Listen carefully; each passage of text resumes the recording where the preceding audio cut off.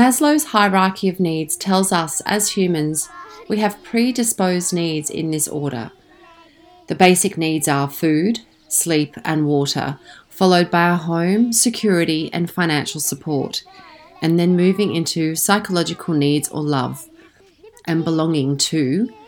And if you are lucky enough to have all of these other needs met, to self-actualization. But what if your daily living was stressed beyond these needs and that you have been generationally traumatized into a life of slavery? Om Prakash Gujral, recipient of the 2006 International Children's Peace Prize for his work against child slavery, reiterates the necessary components of elevating out of a life of slavery comes from education. Om Prakash Gujral started his activism after being freed from illegal child labour by Kailash Satyarthi, and once freed, he spent his life re-educating children and creating child-free villages to ensure that children go to school and become educated instead of working in factories illegally. Yes. So, and then slowly, also I am encouraging by writing slogans. So slogans on the walls, and the walls in the street or village or small town. So we are writing slogans like down child labor. We want education. So, and there is many Hindi is a language of our Indian language. It's a Hindi. So we writing many slogans in Hindi and also in English. So people get aware about the education and aware about the problem about the child labor. Okay. So the children and villagers, they asking me why you writing about, why you doing. So I tell them the education very important, and every child should be get to school, and then we get a good nation, good society, good village. Then I encourage to children also who not attending school. Same. So there is many work I did in my village or nearby villages, and in 2003 in 4 I selected go to in a Florence. It's a city of Italy. So there is a first uh, conference on child labor and education. So I selected for go there, but unfortunately I don't have my passport, so I couldn't go there because my passport is made by my birth certificate, and I don't have that birth certificate because my parents are uneducated and they didn't know the importance of birth certificate. So that's why I not went to Florence. So I started and I thinking why is important birth certificate, and I asked my teacher in a school. So they told me this is very important documents to every child when they born, and when you have birth certificate, you get your passport, you get a good school or high school or admission, and you get health schemes, many things. It means birth certificate is tell you you are the citizen of India. Simple documentation like a birth certificate is something we take for granted in Australia. Also, the right to free education. The majority of us live with abandon that comes naturally due to our regulations here. Up to 38% of children under the age of 5 in India do not have birth certificates, which can make these children and their families at high risk for being indentured into the slave trade, stolen or sold to work in factories in the cities. And also when I encouraging children go to school, so there is many poor people. My family are also poor, and there's same like my family, other people also. They wanted to send their children in a school, but in a school, so there is a fees. You pay some fees there, and you get admission, and you can get education there, even in a public school. So, okay, I'm worried about, hey Om Prakash, you doing for the sending children to school and there is a fees. How can they get education because they don't have money to pay for that? So I discuss about the Kailash this problem, and he tell me Om Prakash, if you want to and we want to also do to write a letter to Human Rights Commission of Rajasthan. So I write letter Human Commission of Rajasthan about education to get free education in my state, and also same time I write a letter to in a court, in a high court, which is order the the schemes. So I write a letter to them, and they thinking about, because I raise their question as well. Hey, if I have to send to every children in the school, and you want to also, your mission also, government mission also want to send to every children in school, but there is a fees. So there is many poor kids, they could not pay and their parents are not pay. So how can they get education? So they're thinking, oh, this is the serious issue, and we'll be thinking about, and they free that education. In after 6 months, they announced, the government of Rajasthan, they announced, okay, free education for every child, and the fees they taken before. So they also, the fees, they return that fees their parents, which they have taken before. This means that all of these children that didn't have access to education, yes, had access to being educated for free. Because they didn't know, and because there is in a school that the children, our parents are very poor, they don't know about importance of education, so they always without education, and their parents also uneducated people, so they didn't think about the education is very powerful in their life, and there's importance of education. So I encourage them, I tell them about the, if you get education, you you know your better health, you know the education. When you get education, you know your rights, and how to get your schemes from the government. You can fill the form to for jobs, and you get better life, and you can read newspaper, you can watch TV, you can use phone, many things if you get education. So people are curious about, oh, this is very important, but we not have free education, we there, because people are poor, so they wanted to, and then I write a letter, then school are free, so children are getting education. So this is the big change in my village and nearby villages. So nowadays, if you come to in India, when you have time back to, or you want to visit India, so you can come and see the villages. So there is every child now getting education. Getting access to better jobs creates better conditions for all. Back to the hierarchy of needs, that when one is safe and secure and has their basic needs met, then they can rise above and live in a different existence. Organisations like Destiny Rescue also concentrate on giving young women a second chance at rising out of enslavement. This time not from factory floors making our garments, but out of sexual slavery. But the story changes here. It's similar to that of Outland Denim. Once they're safe and they trust that they are being taken care of appropriately, they are then taught, educated, and given life skills that sees them rise out of their situations. Can you explain to me in depth what Destiny Rescue does as an organisation? Yeah, so our purpose is to rescue and rehabilitate children who have been exploited within the sex trade.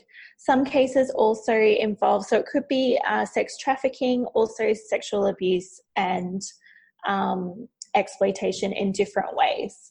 So our goal is to rescue as many children as we can across the world and help bring freedom to their lives through trauma rehabilitation and then reintegration back into their community, where they have access to safe employment, they have access to education, basic health needs, so that they're able to overcome that pressure of earning an income in an unsafe way, which is usually what drives them into that industry to begin with. So it's not always that black and white, but there is a lot of pressure on kids to be earning an income for their family. And so often with lack of education and lack of job security, they're finding work in these really risky places. So we help them by removing them from that. So they're not necessarily always being traded per se, but once they've actually engaged into that work or that line of work, is that when the slavery is sort of exacerbated? Yeah, so when they're being exploited basically because they're being taken advantage of because a lot of these kids are coming from really vulnerable situations. So the three driving factors we've seen across many of the countries that we're working in, it has shifted slightly, and I'll go into that in a little bit more detail, but the three main risk factors are children and families who are living in extreme poverty, children and families who have a lack of education and lack of job security. They're big risk factors that put them in vulnerable situations where people can either be offering them employment in cities, in restaurants, and offering jobs that sound too good to be true that actually turn out to be in environments where they're having to sell themselves for sex or sit with men. Yeah, or kids could be going into it knowingly for lack of a better option. Lack of a better option. It is sentiments like this that justify some comments and behaviours of industry. Justifications around that they are born into it. It's good for them. Slavery is essential for some businesses to operate. That it is acceptable in this community and culture, and that it is also a useful form of punishment. What happens though when someone sees something that they cannot ignore? How this changes the course of action and the vulnerable and exploited futures are reconsidered. For me. Absolutely. So our founder, Tony Kerwin, he actually went on a trip to Cambodia years and years ago, be over 20 years ago now, and his eyes were just open to this issue. So what happened when he was walking through Cambodia, he was actually offered a child for sex for about, I think, 100 Australian dollars, or maybe even less at that time. And he was just appalled, had never really thought about this as being an issue. And the fact that he was offered a child just so easily and with no questions asked, it really just got him. So he went back to Australia. He's from Cairns originally, and he had an electrician business. Went back to Australia, went back to his business, and was just really convicted that he was to do something about this and fight back in some way. So he really felt called to start Destiny Rescue from there, and that was back in 2001. So started it with the sole purpose of rescuing these kids from these situations, so they're not having to sell themselves or be sold by somebody else, to provide a safe place for them to live and to give them a brighter future by helping plug them into, whatever community resources are available and help to upskill them so that they can provide safely for themselves and their families in the future. So yeah, Tony and his family, his wife and his 3 girls, up and moved everything to Southeast Asia and began the work of Destiny Rescue. The benefits of being freed from situations like these have huge effects on those who come out of these scenarios. Om Prakash Gujar is a living example of a child that was a slave, freed, and has worked tirelessly to ensure that children do not become slaves, but end up in schools. There is a rehabilitation process that goes along with it, and sometimes it can take years.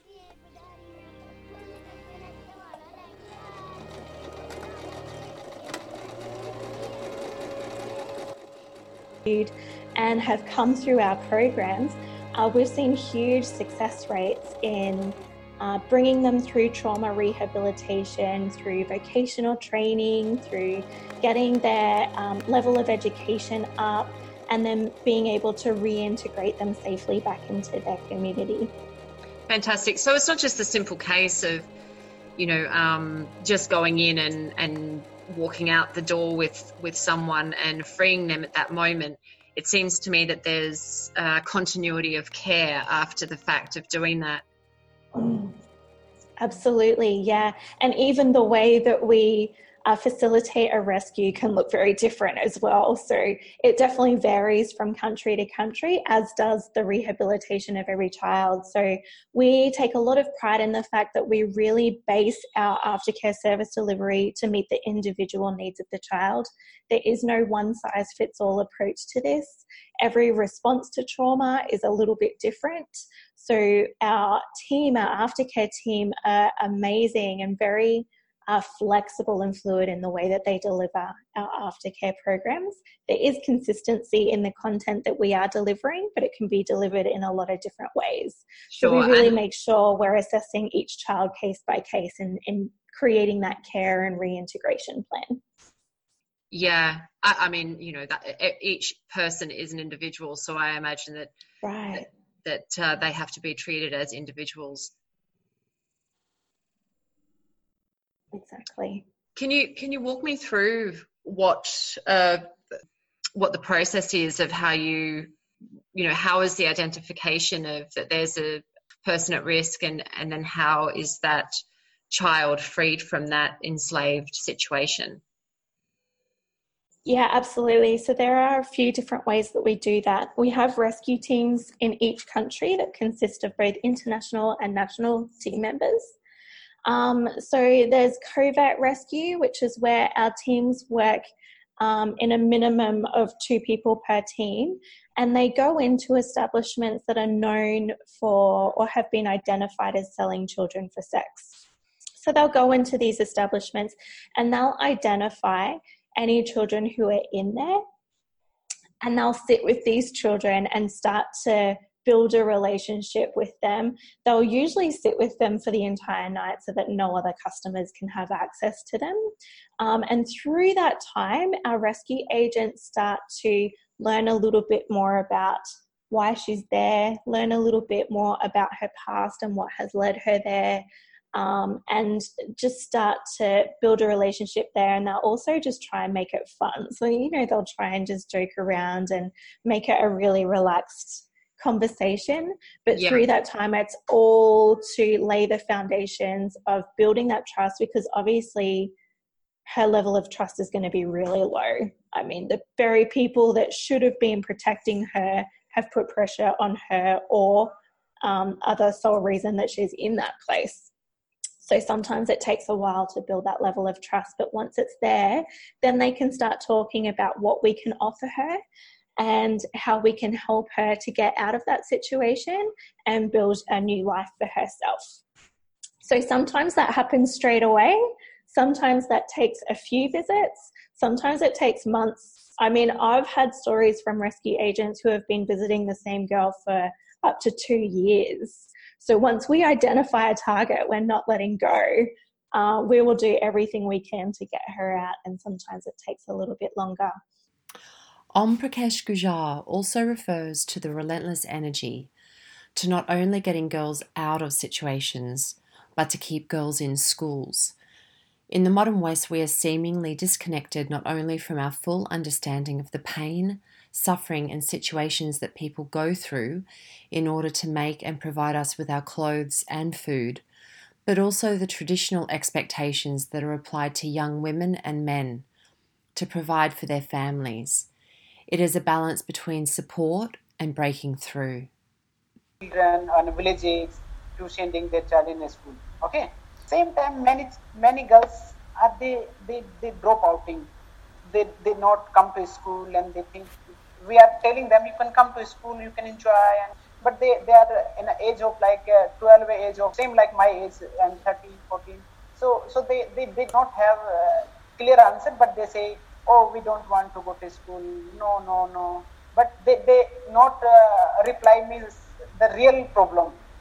And I asking to also my teachers, hey, there is many girls and children are attending school, but later on they are left in school. They not continue their school and asking their parents.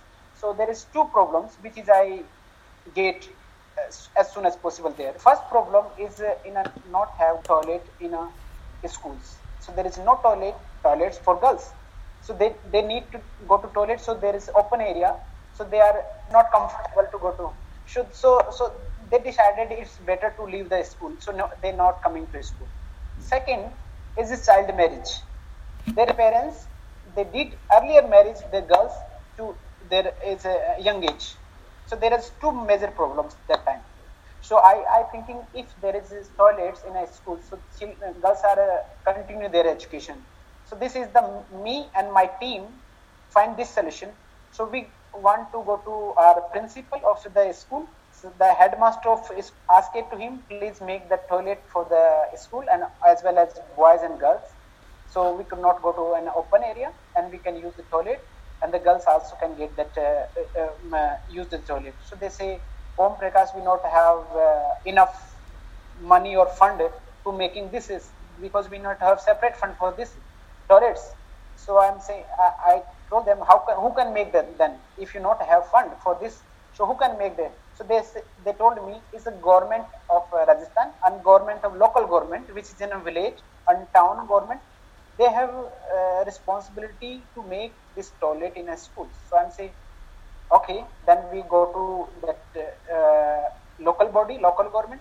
They say, Om Prakash, we are trying to making, but then not is day by day goes, but nobody action taken about it. Then we discussion about the rehabilitation center with the Kailash about this problem, and he say, okay, Om Prakash, could you and your team go together as a rally or like a protest for need to toilets? So we started to this, and also we got concept. The glimmer of hope and desire to change things because of where one comes from and what experience one has is so powerful. And this is the reason why Om Prakash Gujjar won the Laureate Peace Prize winner for children in 2006.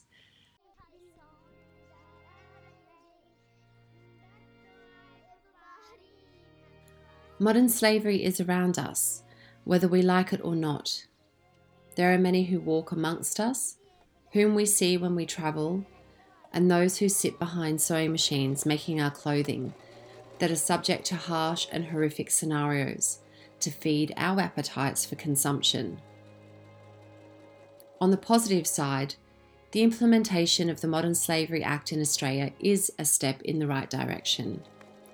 Social enterprises working to change their behaviours and educating those who have been traumatised by slavery, and the grassroots activists who are working one-on-one to change the story at the coalface are encouraging.